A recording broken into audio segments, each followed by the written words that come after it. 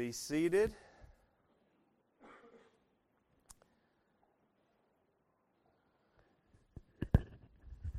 Take your Bible, and I want you to turn to John chapter 20. John chapter 20. I've decided we're going to skip chapters 11 through 19.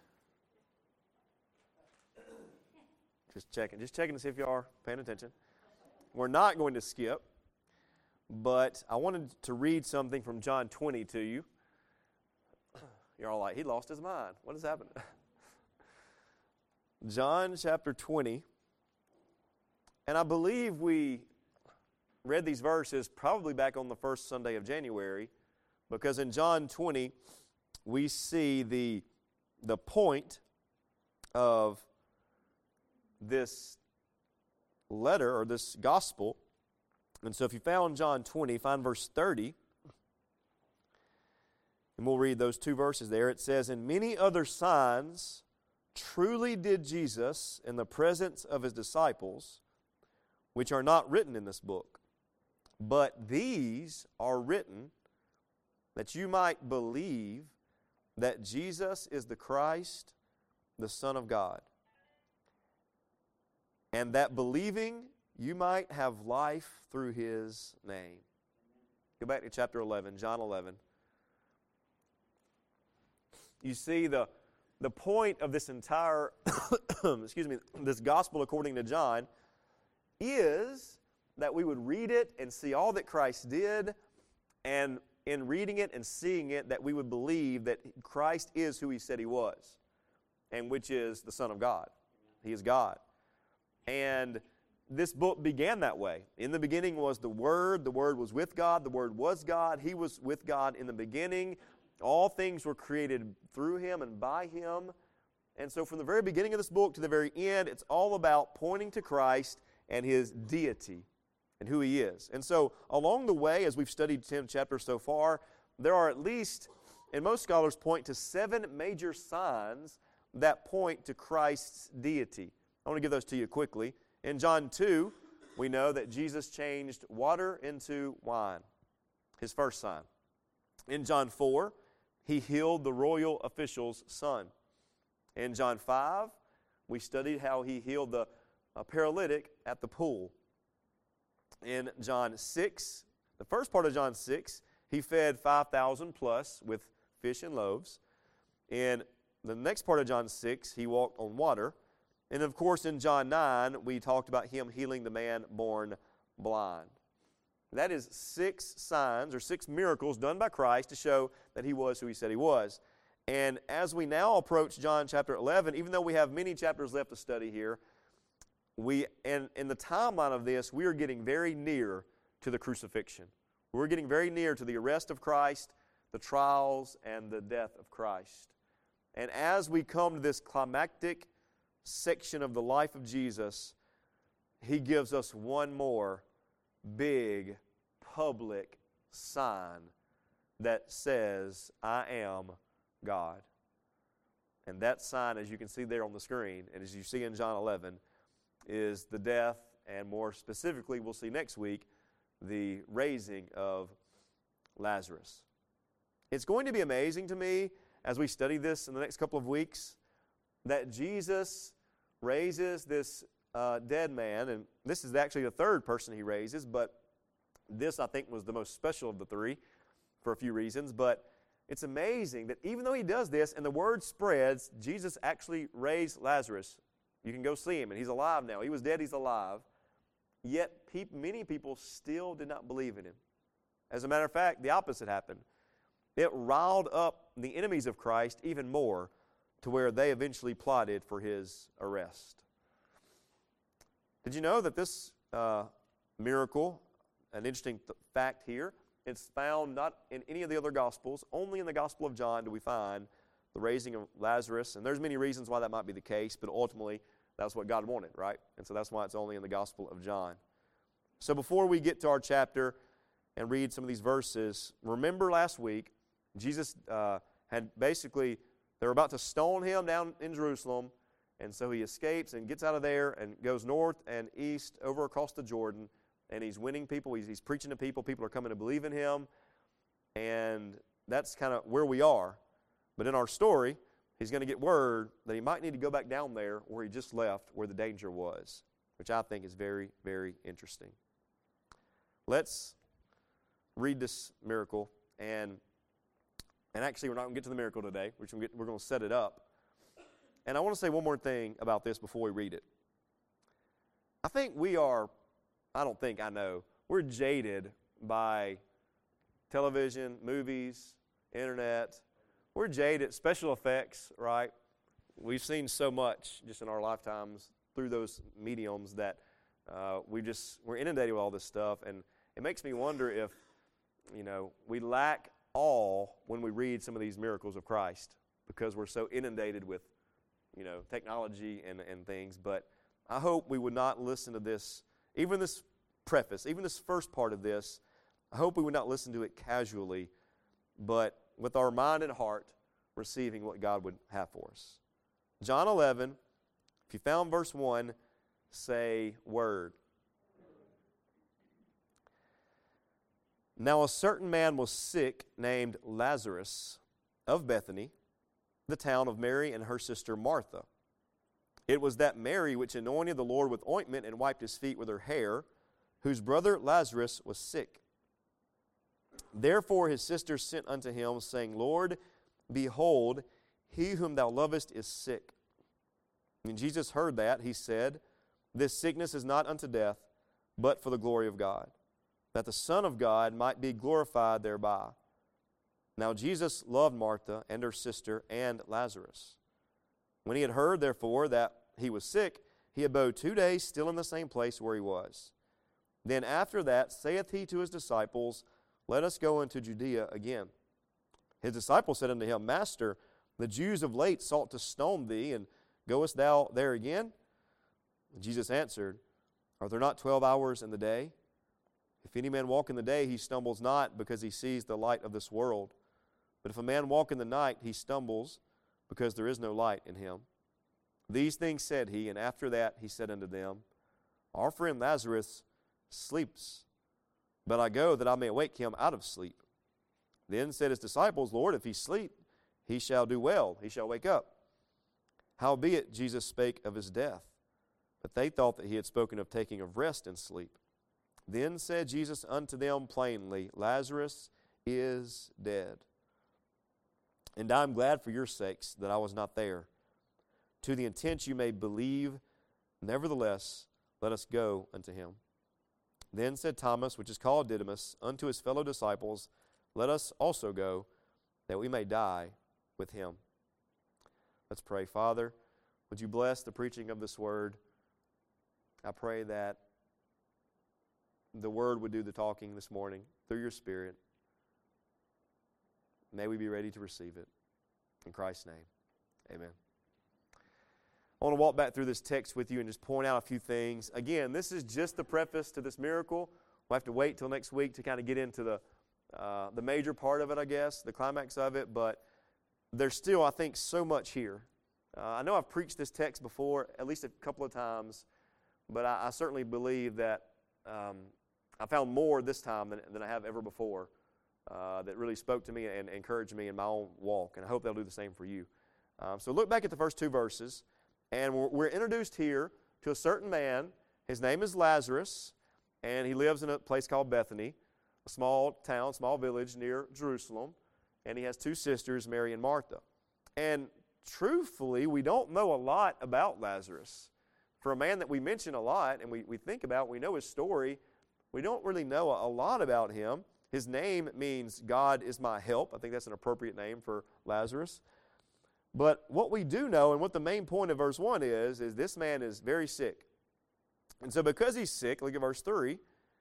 Let me mention verse 2 first. He mentions in a parentheses there basically that Mary anoints Jesus' feet, and we're going to see that actually in chapter 12. And so he's just pointing to the fact that Jesus knows these siblings. Look at verse 3. So the sisters send word to Christ, and they say this, Lord, the one whom you love is sick. Again, Jesus had a relationship with his family, and so it's only natural that they might send word to let him know someone is sick. We do that, don't we? If we hear of someone sick, someone hurting, and we certainly want to spread that information to family members and church family.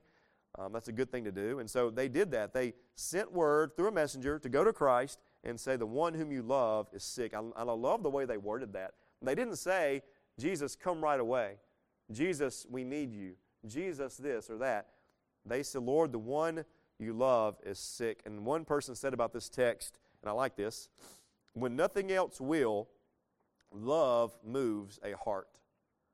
Well, that's pretty interesting. When nothing else will, love moves a heart. They were appealing to the relationship they had with Christ that he might in some way help in their situation. We know that the Father loves us, Christ loves us, and love moved him to the Father to send his Son, and love moved the Son to go to the cross for sinners like us. And I pray that love would move us to serve others for Christ. So surely as I read verse 3, and Jesus gets this message, behold, the one you love is sick, surely Jesus is going to immediately drop all he's doing and run to Bethany, right? Don't you think so? Look at verse 4. When Jesus heard that, he said, this sickness, this illness, this sickness is not unto death, but it is for the glory of God, that the Son of God might be glorified thereby. Verse 4 leads us to our first point of the day, of 3. And the first truth of today is God's glory is of supreme importance. I've always found that phrase, God's glory, or the glory of God, hard to define, because there are many different ways you can try to define it. It's not as plain as some things. Like, if we met someone in a foreign country who said, and you said, have you ever seen a basketball? And they're like, I don't know what a basketball looks like. I could say, I could define that. It's a round object. You inflate it with air. It's usually orange.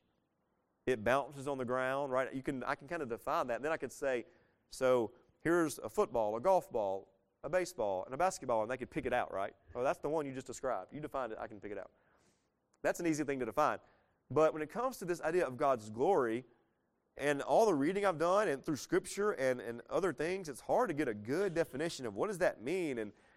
And I'm not going to give you a good definition today because I just don't know how to truly define it in a great way. But I think God's glory speaks to His greatness, His holiness. When we think about His holiness, we think about Him being separate, set apart, different. There's none like Him. And so I think about His infinite worth, His beauty, His character and all that He is, the beauty of that. Not a physical beauty like we think of, but just the beauty of His character.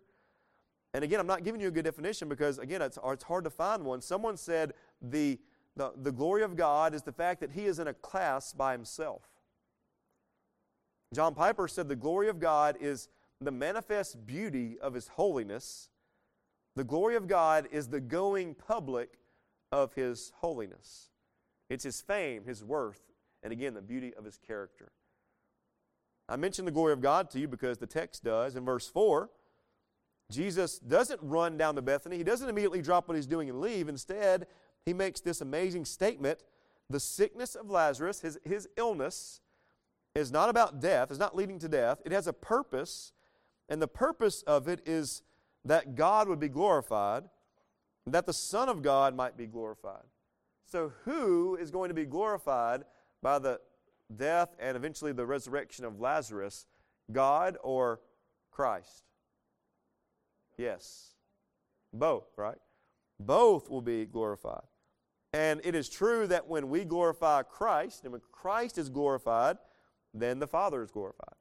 When Christ is believed, when we believe in Christ, we believe the Father. When we trust Christ, we trust the Father. When we worship Christ, we worship the Trinity. Who is glorified? They all are. The point is this. The point of that statement and the point of, again, the whole book we're studying is that Jesus Christ is not just a man, not just a messenger, but He is very God. And this verse, these Jews, many of them would think, that he is anti the God of the Old Testament. And he's saying, no, I'm from the God of the Old Testament.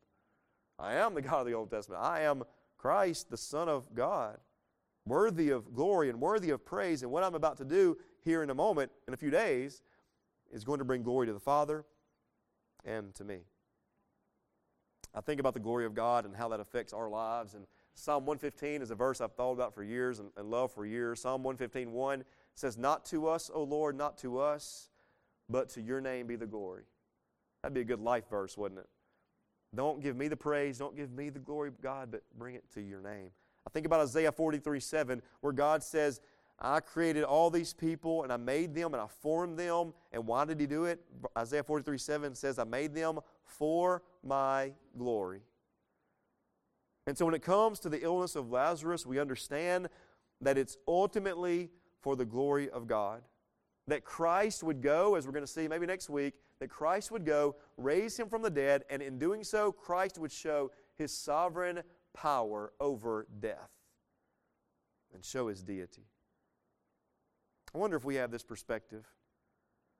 I wonder if verse 4 could help someone this morning to have a perspective of, if God is sovereign, and we believe he is, then everything that happens to us is meant somehow to be used for the glory of God.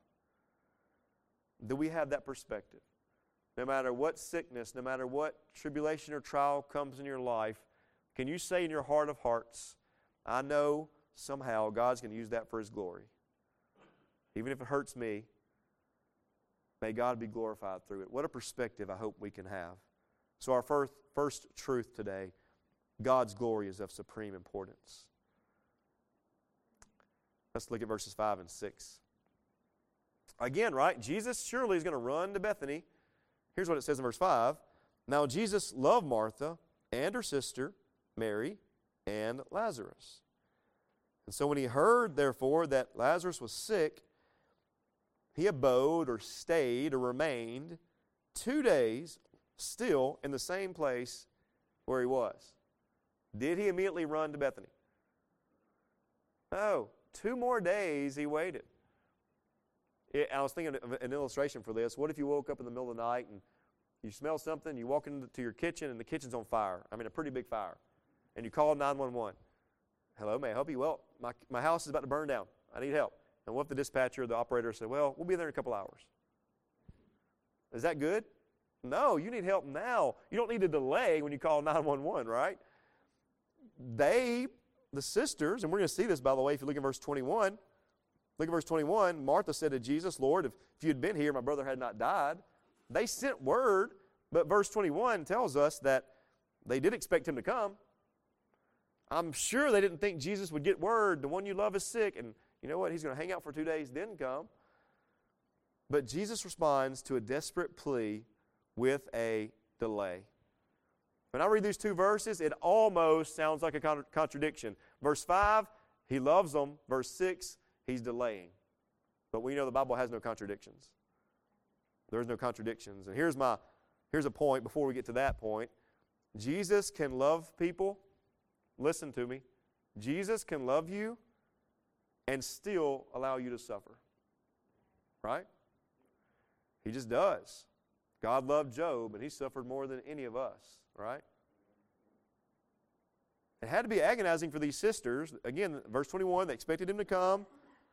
But the question is this, why did Jesus delay? Why didn't he go down? Why did he wait 2 more days? Here's what I have here in my notes. Jesus deliberately waited that he might bring Lazarus back from the dead after he had been in the tomb 4 days. He allowed Lazarus and his dead body to go through that decomposition, not to be gross, but that decomposition. And the Jews were not like the Egyptians. The Egyptians would really take care of those bodies. The Jews would bury people quickly, not really using embalming, and just bury them.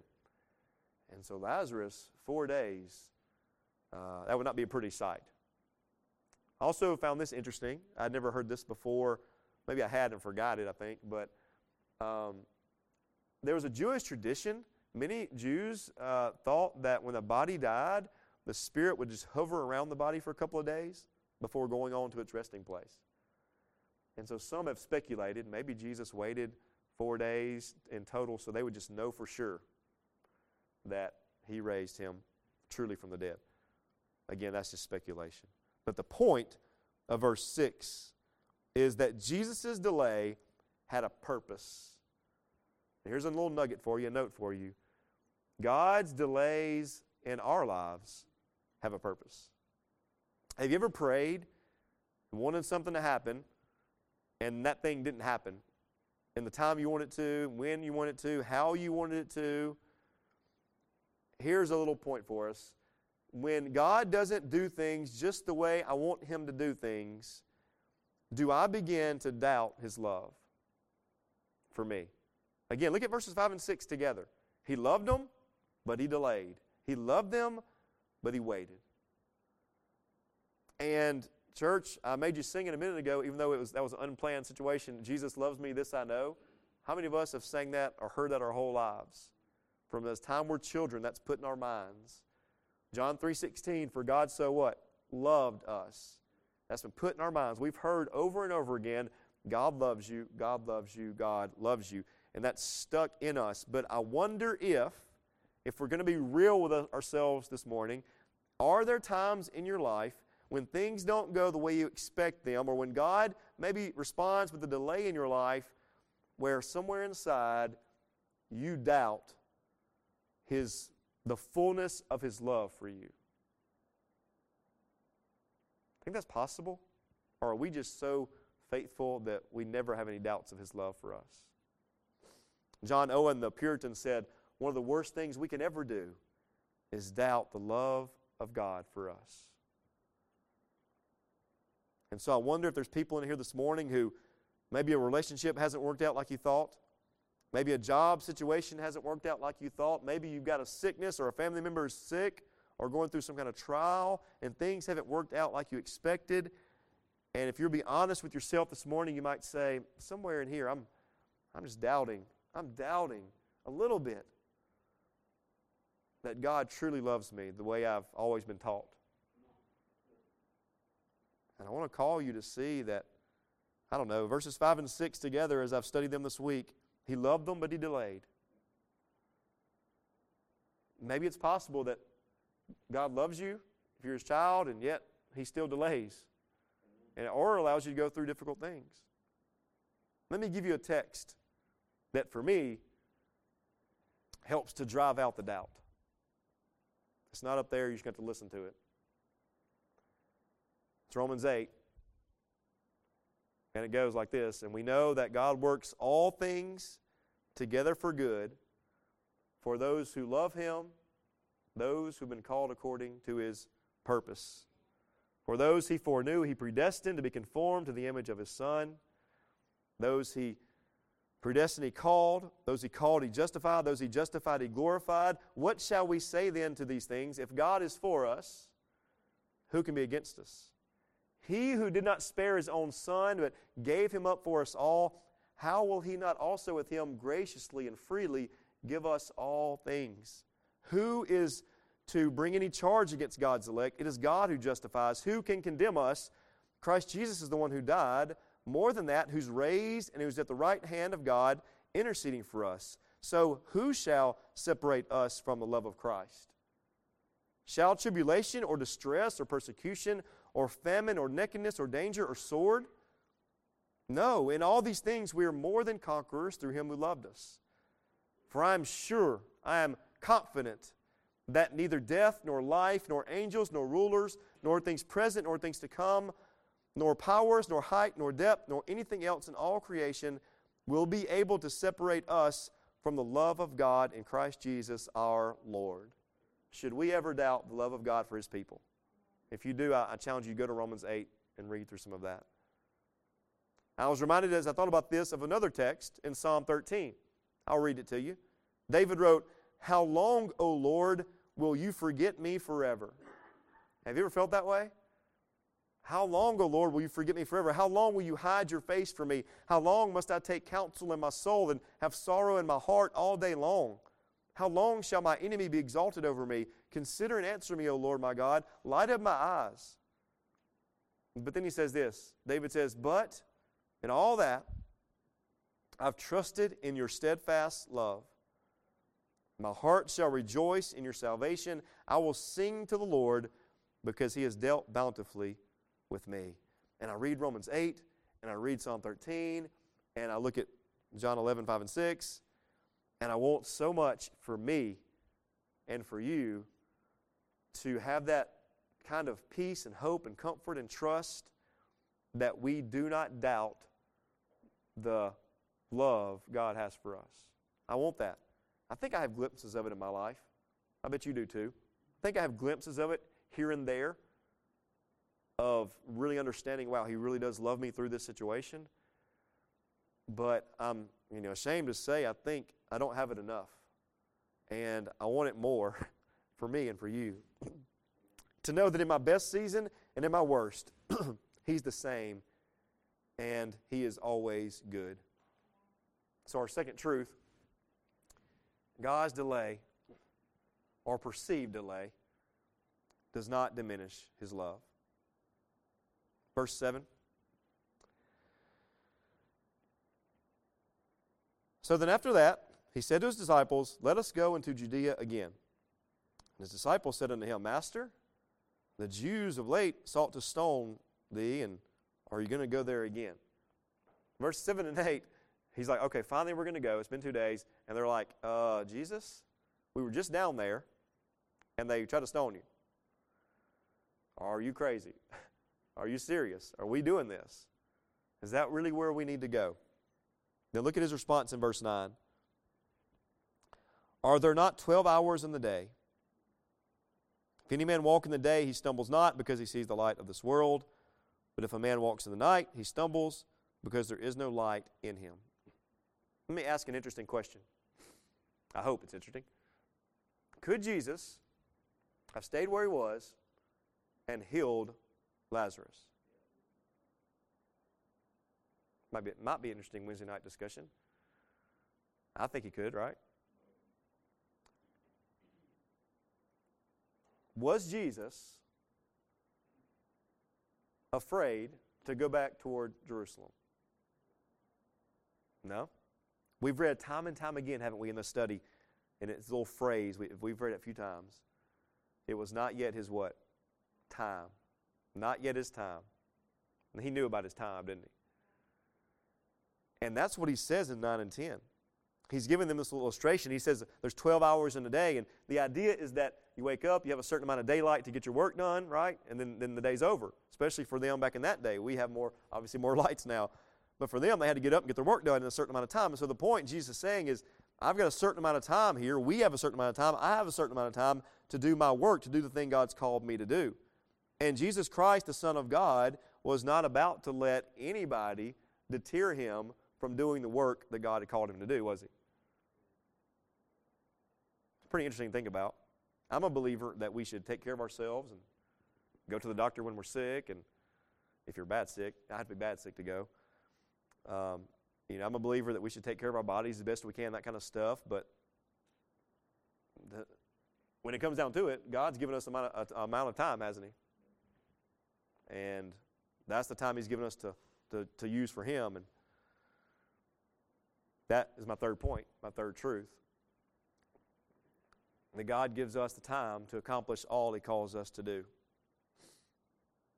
And I find that again in verses 9 and 10. As he makes his statement to these disciples, they're like, aren't you afraid? Are you really going to go down there? And he says, no, I have time. The time that the Father's given me is my time to serve. And I want to say to us as believers, God gives us time to accomplish all he calls us to do as well. Now, some days we don't feel like there's enough time, do we, to do all that we have to do. All of us say that sometimes. There's not enough time in the day to get things done. But the reality is, if we trust the Lord and trust his word, he gives us time to do what he wants us to do. But oftentimes we misuse our time or don't redeem the time. And I would call us this morning to, like Christ did through his entire life and here in this story, that we would use our time for the glory of God. That we would do our best to, again, redeem the time. You see, Jesus was so focused on accomplishing the Father's will that he was not going to let anything stop him. All right? Nothing was going to stop him.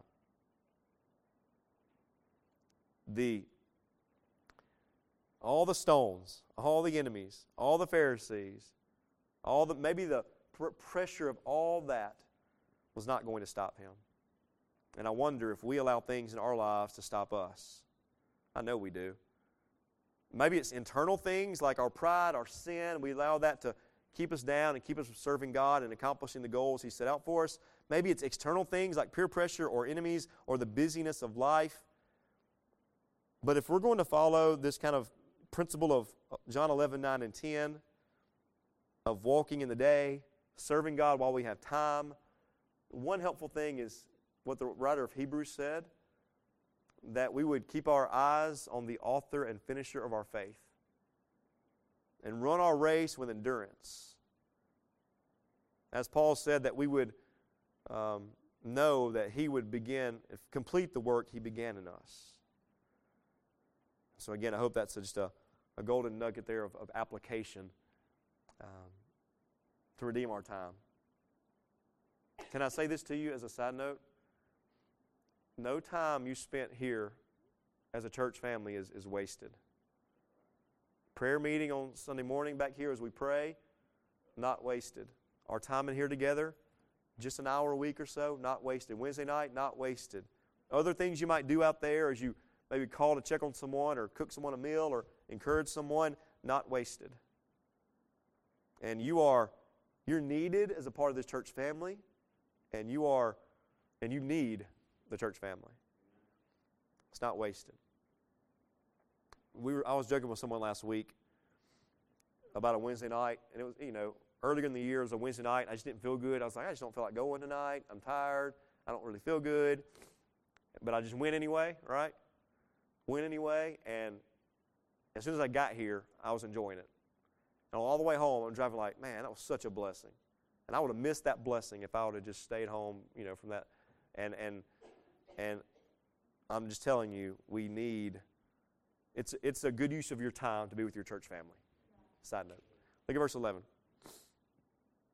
And we're going to read through 16, which is where we'll stop. These things said He, and after that He said to them, our friend Lazarus sleeps, but I go that I may wake him out of sleep. And of course, sleep is used a couple of times in Scripture to describe death.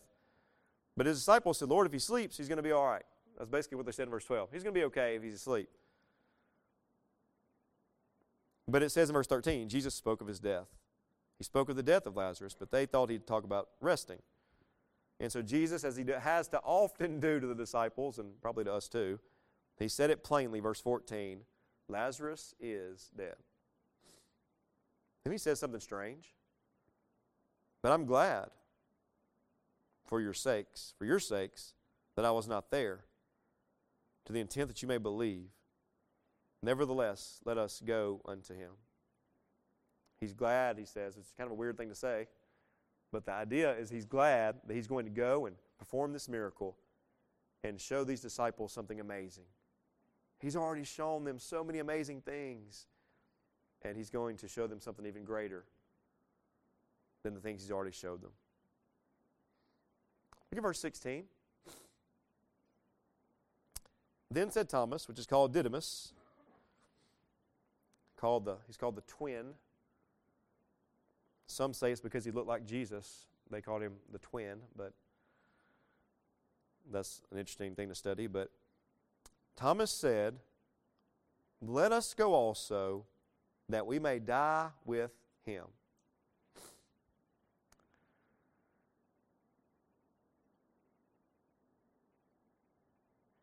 I don't know how to say this.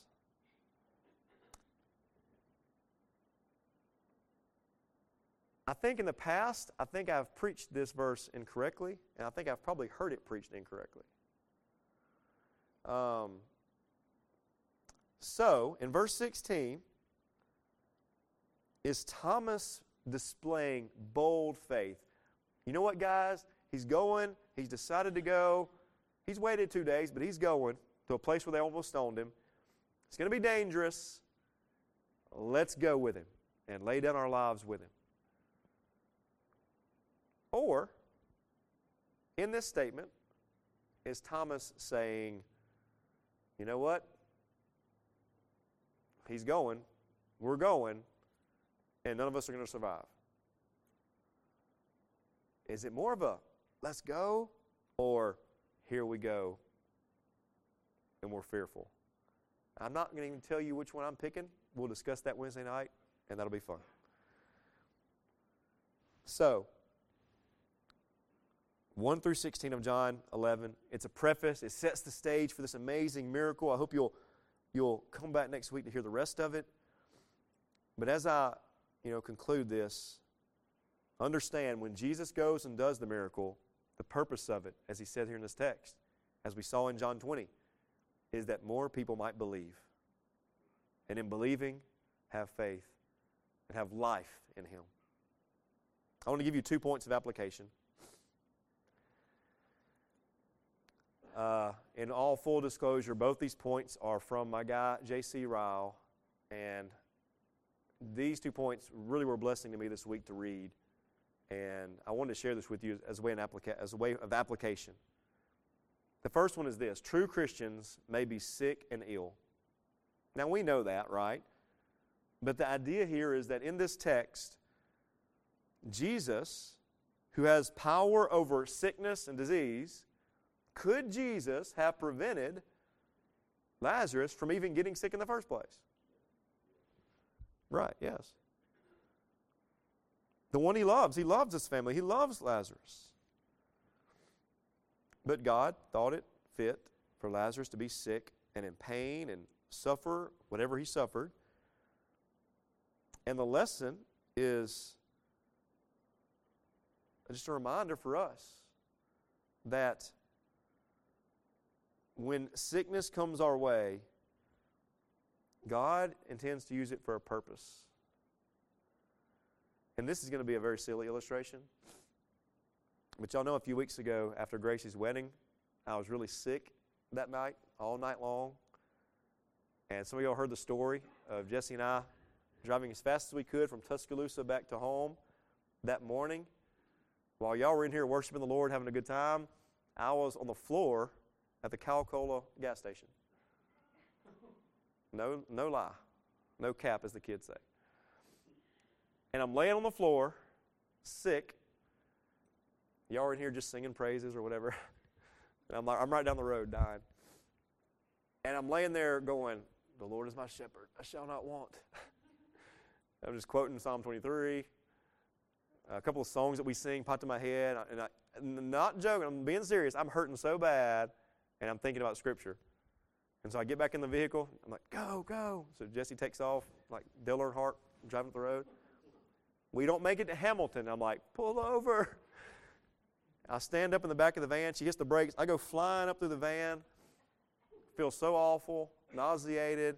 I jump out on the side of the road, all hands and knees. I'm just like, bleh. People are driving by, probably after church, probably 12 o'clock or whatever. I'm like, what's up with this guy? And in all honesty, as I'm doing this, I'm like, Lord, help me. Like, I'm literally praying, like, Lord, this hurts. And it's just a virus or whatever. A lot of people have been through a lot worse, right? I get back in the car, go. She's driving as fast as she can. All the way home, I'm just hurting. And I'm praying, like, Lord, please take this away. This really hurts. Like, this stinks. And that's just a little illustration of how I deal with sickness. Not very good. But, and I know many people in this room have been through a lot worse of surgeries and sickness and just trials. But I want you to think about this, and I get this from Ryle, but sickness tends to draw our affections away from this world and to direct them to things above. Sickness tends to draw us to our Bible. It does for believers, I think. Sickness trials tend to send believers to prayer. Like, if you don't pray a lot in general, you go through something really hard, it oftentimes will send you to prayer or more desperate prayer than before.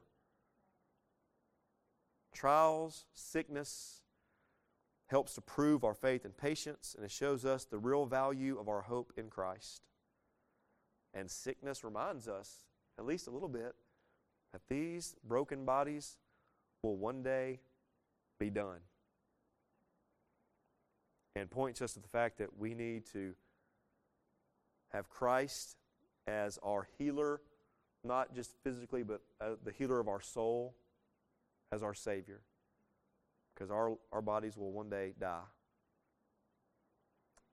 Even though you might be sick, even though you might go through trial, even though you might go through a cancer, disease, whatever, God doesn't love you any less through that.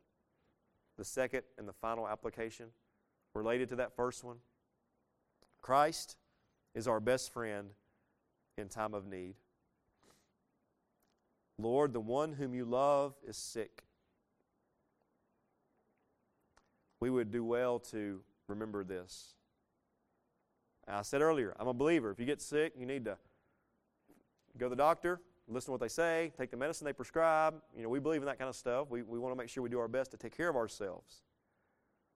But I also think as believers, we need to remember that ultimately our best helper is no one here on this earth, but it's our Father in heaven.